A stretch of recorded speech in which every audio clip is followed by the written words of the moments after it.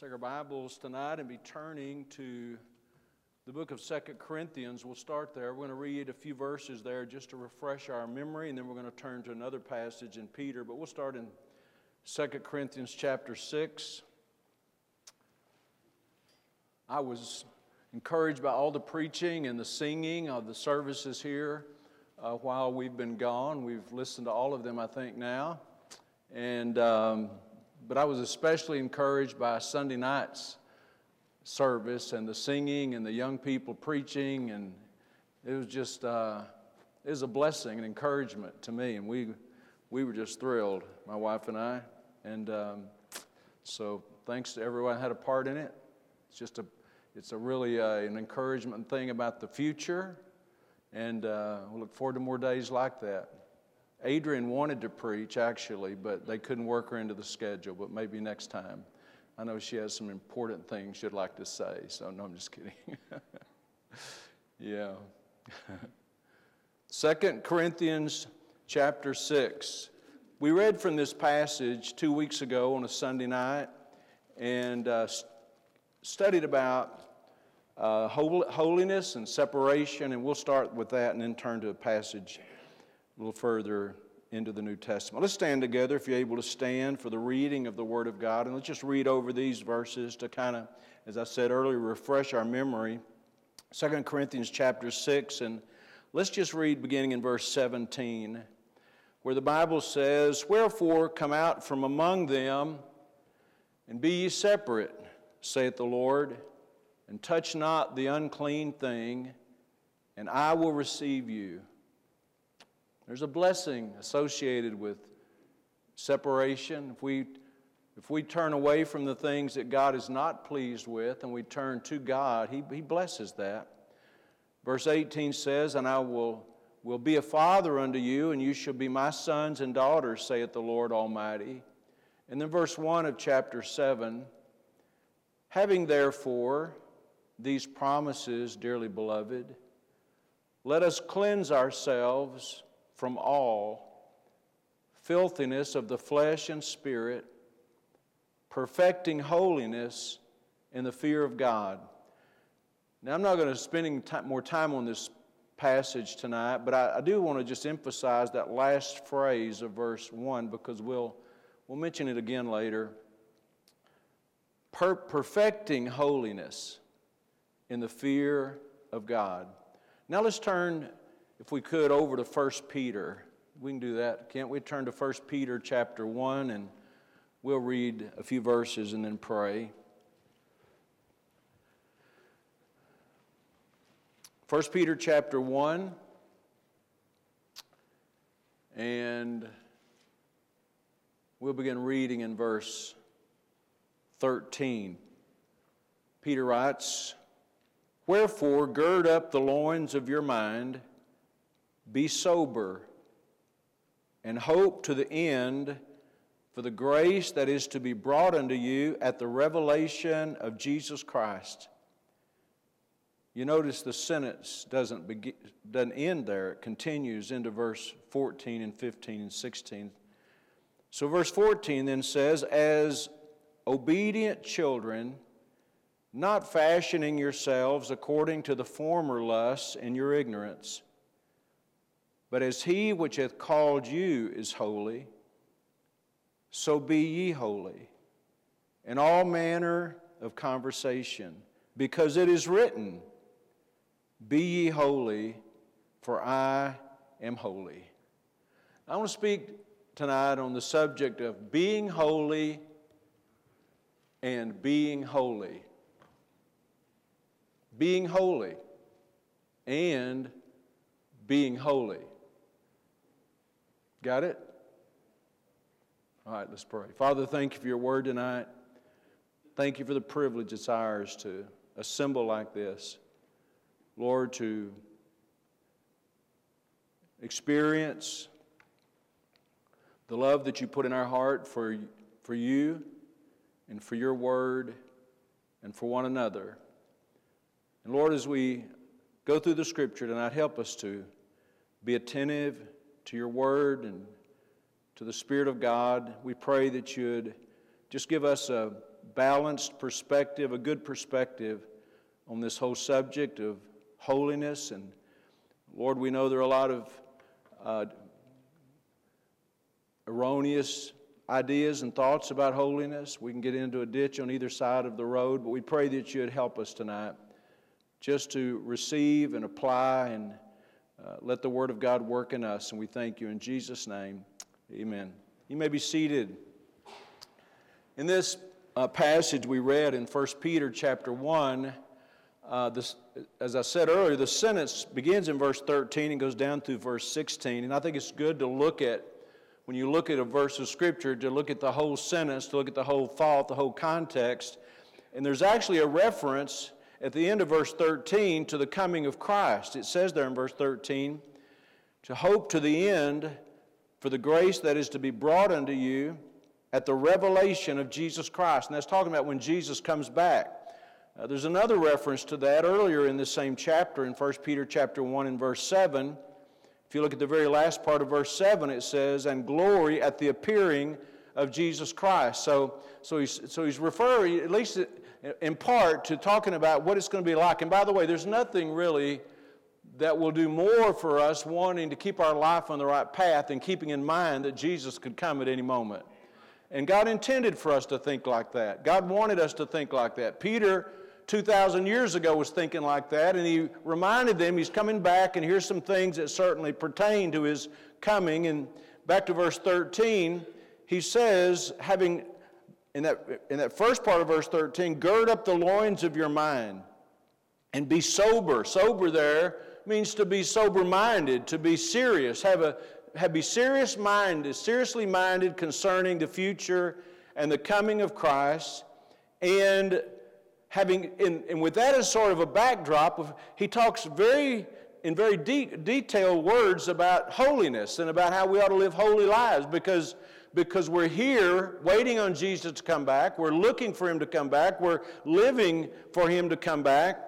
And he says twice in these few verses about we ought to live holy lives, and twice he said, be ye holy. Look in verse 15 where he says, as he which hath called you is holy, so be ye holy in all manner of conversation. In verse 16 he says, as it is written, be ye holy. So twice he says the same things, that we ought to be holy.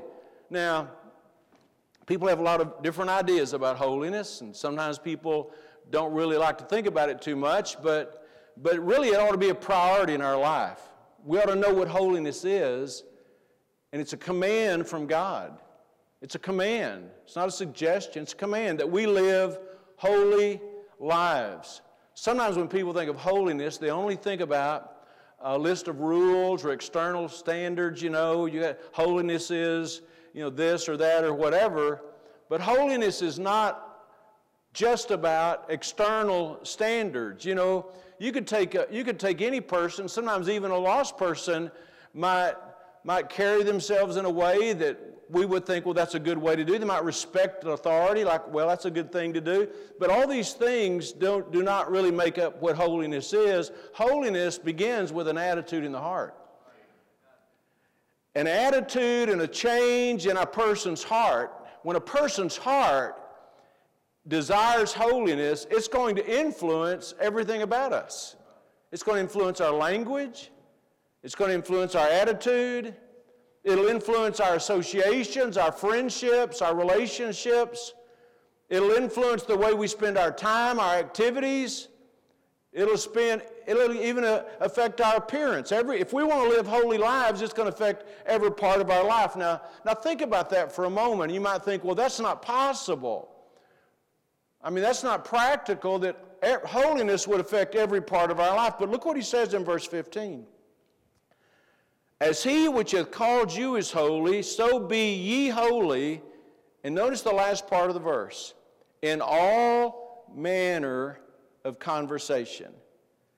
Now, the phrase all manner means every part. All manner. In all manner of conversation. What does the word conversation mean? If I were to ask that, you to answer this. Many of you could answer this. We know that the word conversation in the Bible usually is not just talking about your words. Your words are a part of it. But conversation is your conduct, your lifestyle, your behavior, your deportment, your conduct, all those things. All those things, conversation is the way you live your life. Now, when he says, in all manner of conversation, what he's saying is, clearly, in every part of your life. Be ye holy in every part of your life. Now, a person could say, well, do you think fishing is holy? Maybe. Do you think playing golf is holy? Activities themselves are not holy or unholy necessarily. But the way we play golf or the way we fish, our attitude about it and the way we go about it is where we ought to be holy whatever we're doing. That's what God is saying. Now, if we're going to believe the Bible, we have to believe that. We may not automatically know what that means and how to flesh that out, but that's exactly what God wants us to do. Holiness should influence every part of our life. Our private life, our public life, our vocational life, our occupational life, our leisure, our church life. It ought to affect every part of our life. Now, what is holiness? We talked about this a couple of Sunday nights ago, but the word holy, I'm just going to give you some various aspects of holiness. Holiness means to be consecrated. It means it's set apart. There's a great distinction in the Old Testament and also in the New Testament. We'll talk about this at another lesson maybe. That God makes a distinction between the holy and the profane. Holy is something devoted to God. Profane is something that's common. We might use the word secular, but it's not really a good word. Common's a better word. When Peter saw this vision in Acts of this sheet coming down, and there were various animals and critters in that sheet that came down, and he was told to rise and eat, and he says, not me, I've never eaten that which is common. The word common there is like something that's not holy. It was something that was unclean, something that was not a part of his dietary upbringing. So when it says holy, holy is something that's set apart, something that's consecrated, and it's pure, and we would call it sacred. When you talk about sometimes a word that's used for the Old Testament tabernacle or the temple is the sanctuary. Sometimes we refer to the auditorium of the church as the sanctuary. The word sanctuary means that it's not common. It's not like any other building. It's not like going to the park. It's a place devoted to the worship of God. That's what holy is. It's something consecrated to God. It's a holy place. It's not a common place. It's the opposite. Holiness is the opposite of profane. We're in 1 Peter chapter 1, and it says in verse 15, as he which hath called you is holy. And let's think about that phrase, but as he which has called you. And I think most of would recognize that he who's called us is God. As he which hath called you is holy. So to begin to understand what holiness is, we need to be reminded, I think, that God is holy. God is holy. He's pure. He's sacred. He's set apart. There's none like him.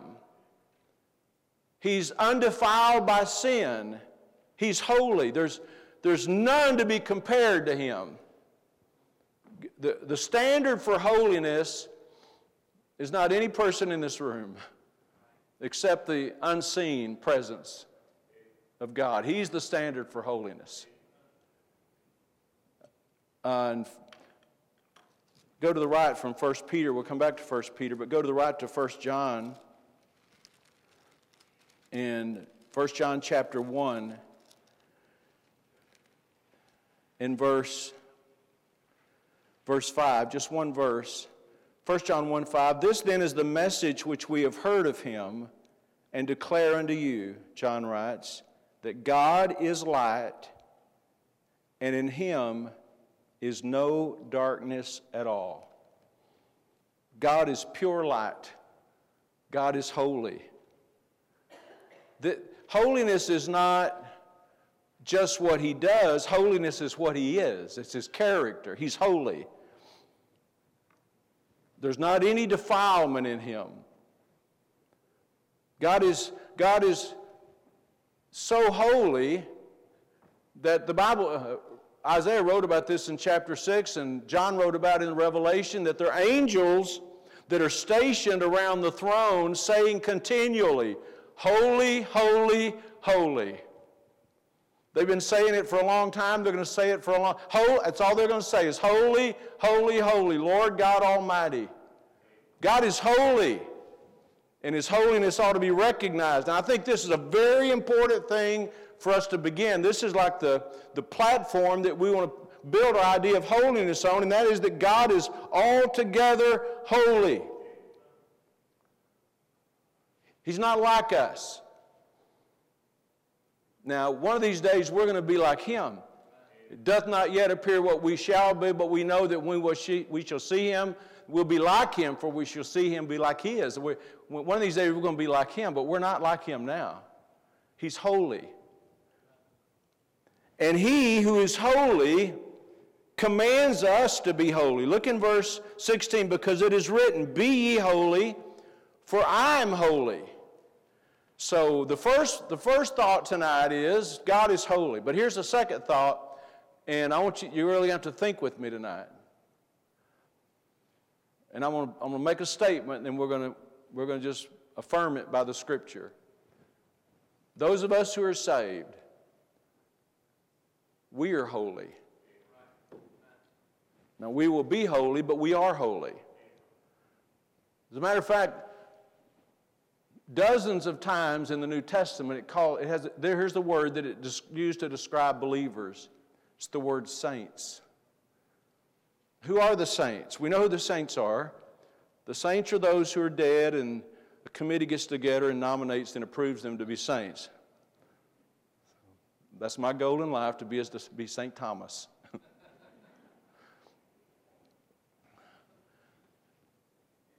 Hold your finger here in 1 Peter. Let's go to the book of Acts. Let's just think about this. Think with me about this tonight. We are holy. Look in Acts chapter 9. And we're just going to look at a few verses. There are dozens of them. We'll look at a few. Acts chapter 9 and verse 13. Then Ananias answered, Lord. He's talking to the Lord. Ananias is about Saul of Tarsus. Acts 9:13. And Ananias answered, Lord, I have heard by many of this man how much evil he hath done to the saints at Jerusalem. The same chapter, Acts chapter 9 and verse 32. Acts 9:32. And it came to pass, as Peter passed throughout all quarters, he came down also to the saints which dwelt at Lydda. Acts chapter 9 and verse 41. And he gave her his hand and lifted her up, and when he had called the saints and widows, presented her alive. We're in Acts. Go to next book to the right, to Romans. Romans chapter 1.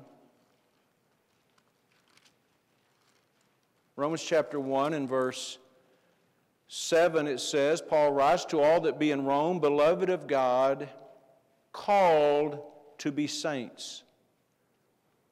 Go to Acts chapter 15. Romans chapter 15. Romans chapter 15 and verse 25. Paul says, but now I go unto Jerusalem to minister unto the what? Saints.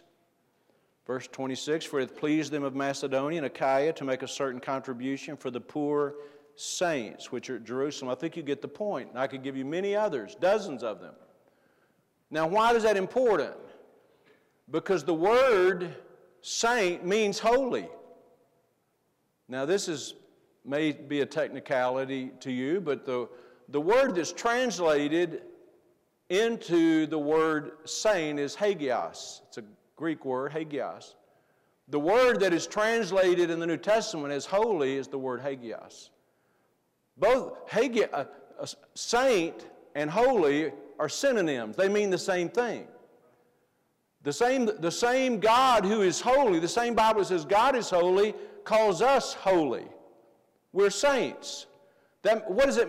Now, what makes us saints? We're saints because we are consecrated to God. We belong to God. Our lives are not our own. We've been bought with a price. We are devoted to God. We are God's people. We are saints. We've been cleansed. We've been forgiven. We've been set apart. We're seated with Christ in heavenly places.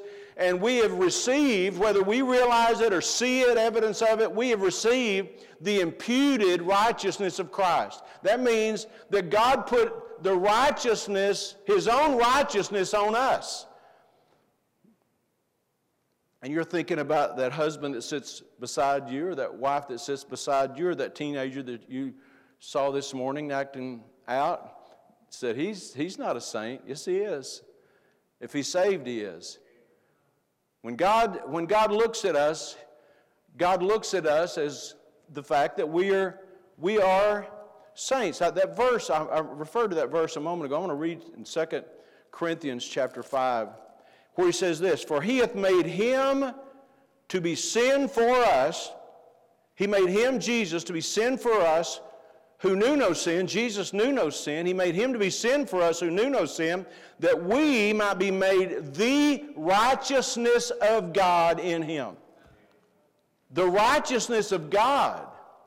That's who we are. We belong to him. And that's how we know. We know it because he says it, that when we end this life, when we go before him, when we leave this life and go to be with him, we're going to be made just like him.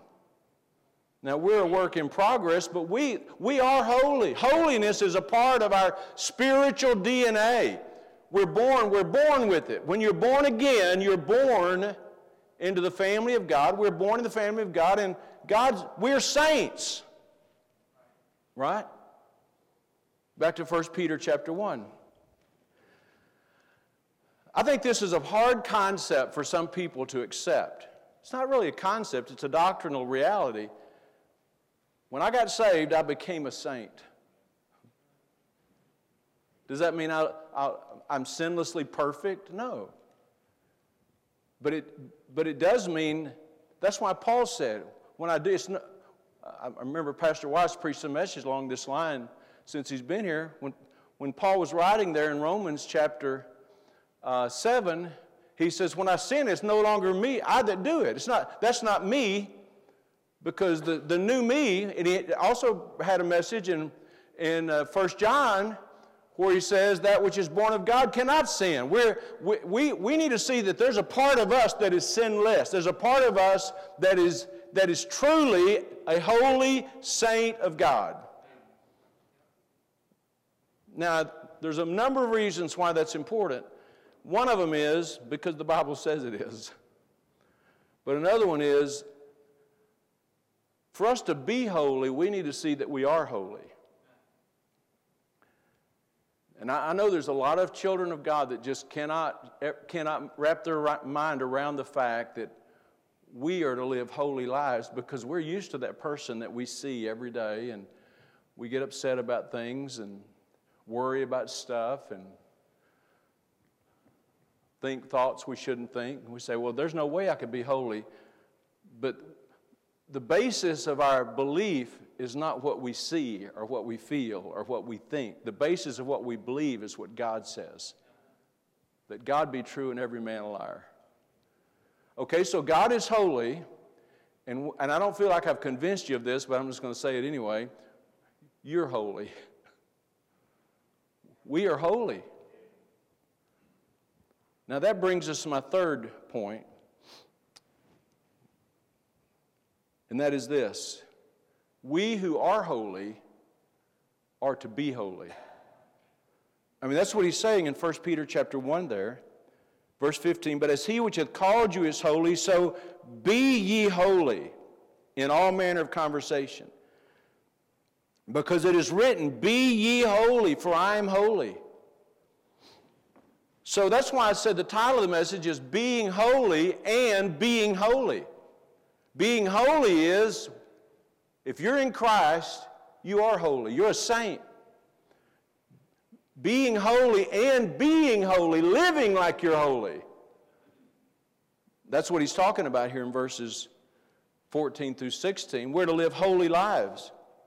he quotes from, this is actually a quote from the Old Testament. Look in verse 16 where it says, because it is written, be ye holy, for I am holy. It's written somewhere. Where is it written? It's actually written in the book of Leviticus. Go there. Just to point this out. We won't spend any time there, but Leviticus chapter 11, Genesis, Exodus, Leviticus. Leviticus chapter 11.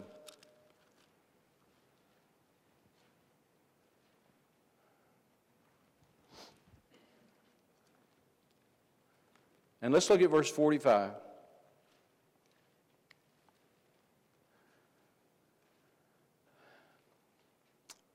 For I am the Lord that bringeth you up out of the land of Egypt to be your God.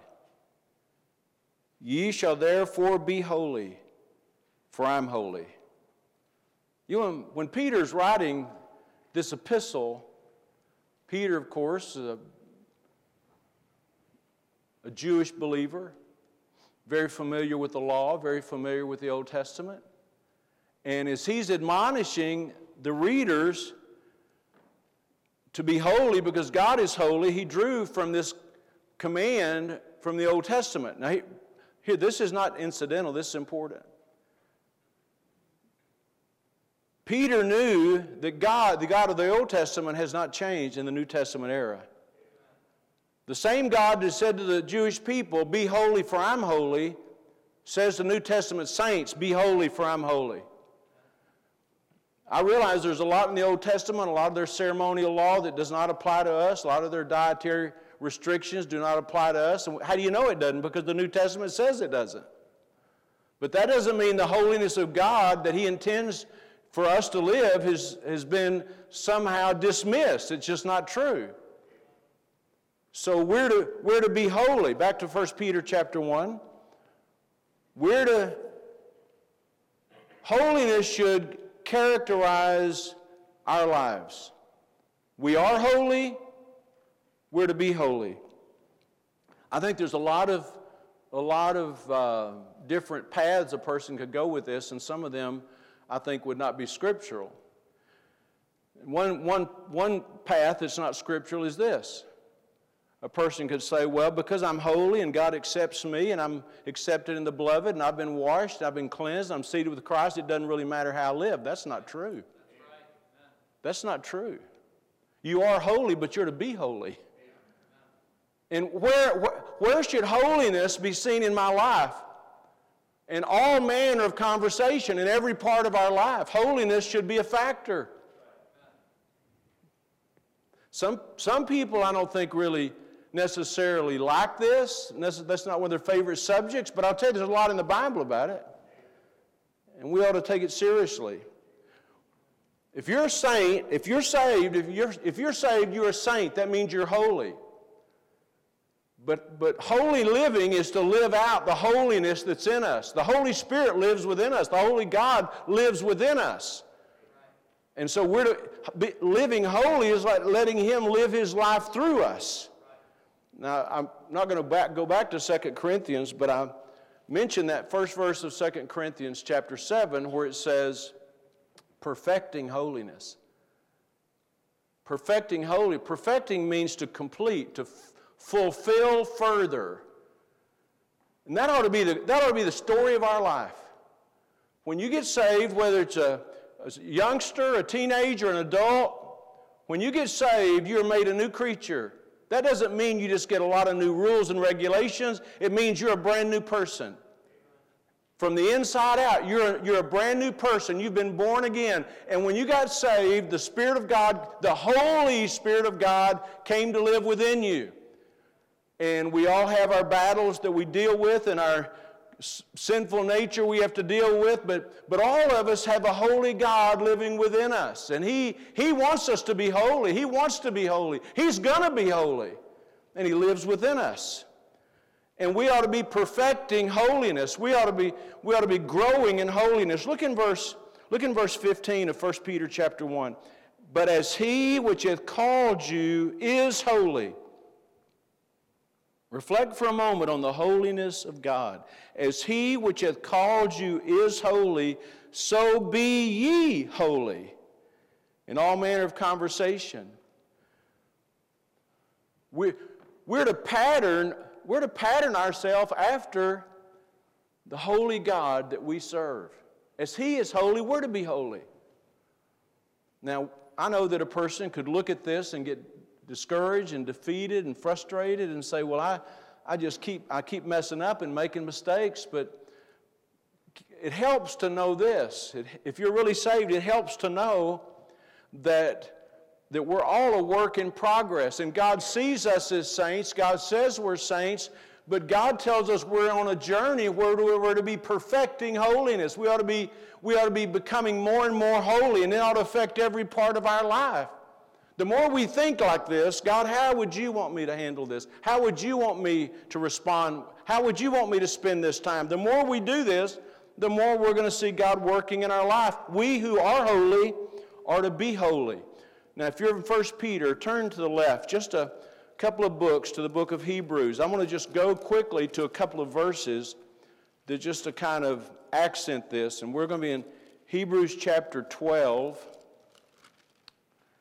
This chapter, Hebrews 12, is a chapter that deals with chastisement, which is a fun subject. Hebrews 12 and verse 10, it says this, for they, talking about our parents, fathers of our flesh, they verily for a few days chastened us after their own pleasure. That doesn't necessarily mean that they just enjoyed it, though it is fun sometimes. No, I'm just kidding. For they verily for a few days chastened us after their own pleasure, but He, God, chastens us for our profit. Notice this, that we might be partakers of His holiness.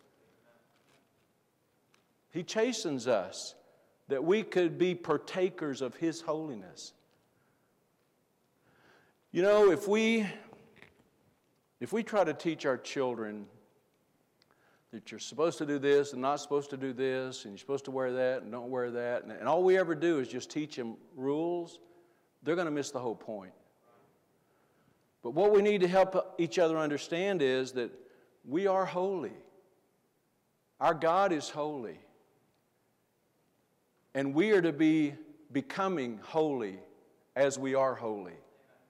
That we want to live holy lives. We were just there in Hebrews, but go left a couple of more books to 1 Thessalonians. Go past 1 and 2 Timothy to 1 Thessalonians. And just one verse in 1 Thessalonians chapter 4.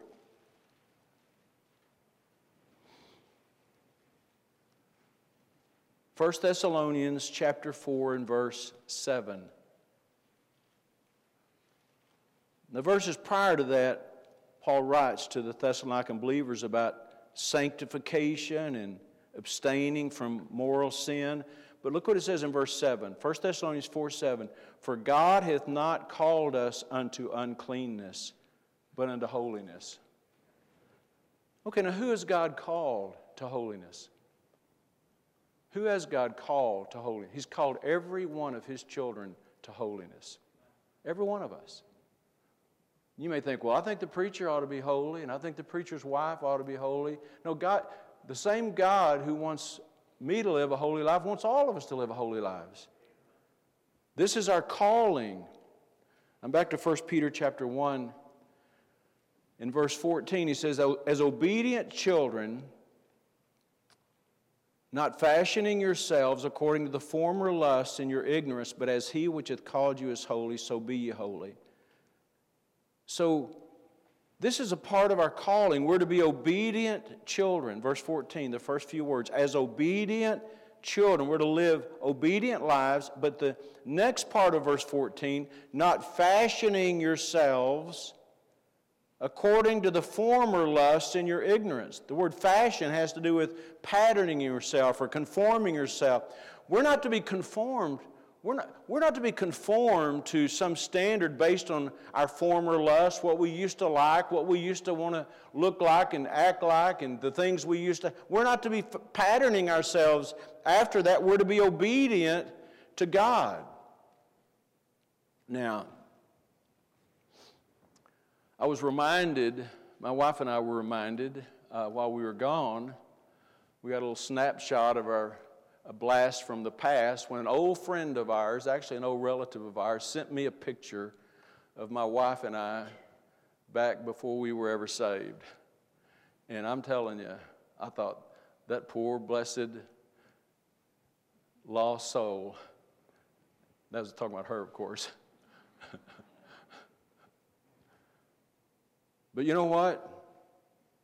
I didn't need a change in my hairstyle, although my hair was really long. I didn't need a change in my vocabulary, though I used profanity. I didn't need a change in my wardrobe. What I needed was a change in my heart. We're not to fashion ourselves according to our former lust. And the change in our heart brings about a change in our lifestyle. The change in our heart brings about a change in our desires. Inward holiness will impact our outward conversation, the way we live our life.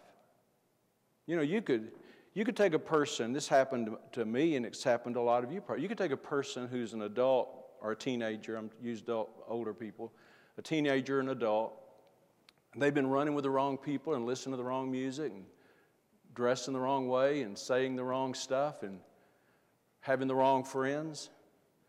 And let that person get saved, and it ought to be within a few weeks or maybe longer than that, but with a few weeks, those friends are going to start noticing some changes in your life. You don't use that language like you used to. You're more concerned about that than you ever were. You know why? Because it wasn't because you changed your conversation, your words, it was because your heart got changed. And when your heart gets changed, it's going to affect that's why if we're going to understand holiness, we can't just make it about the way you wear your hair or those kinds. It's about your heart. It's about where your heart is. And inward holiness will affect all manner of conversation, every part of our life, our attitudes. We won't want to say things that are disrespectful. We won't want to say things that are unkind. We won't want to say things that are profane. And if we do, we want to make it right. Our attitude about authority, our friendships, our relationships, all these things will change. I'm just going to wrap this up, and we'll have another lesson on this sometime in the future. We don't separate from sin so we can become God's children. We separate from sin because we are God's children. And being holy makes us want to be holy. Does that make sense? Being holy, we're saints. We belong to God. The Spirit of God lives within us. Being holy makes us want to be holy, live holy lives. And you know what? If a person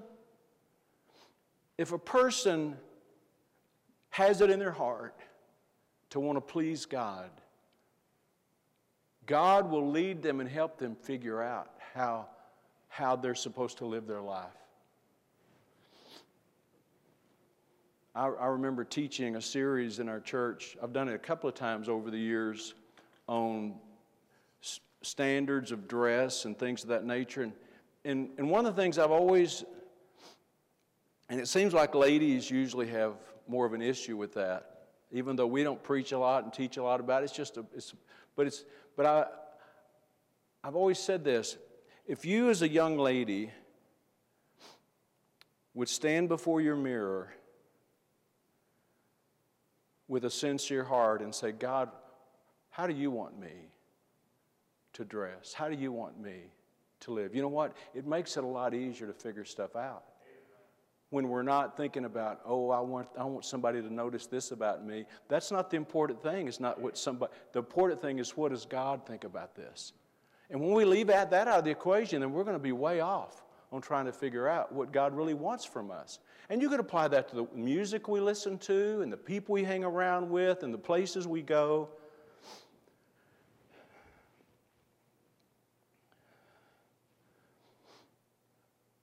Being holy and being holy.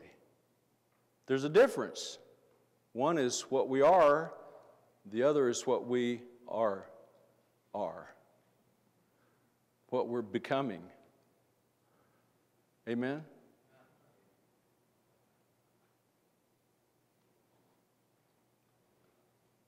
As preachers, we have a tendency, I have a tendency, to think that whatever series or topic I'm teaching on is by all means the most important one in the Bible. So I'm not saying this is the most, but this is a very important subject for every person to really wrap their mind around. I am holy. Because I'm holy, I don't want to live in sin. Because I'm holy, I want to be holy. Amen?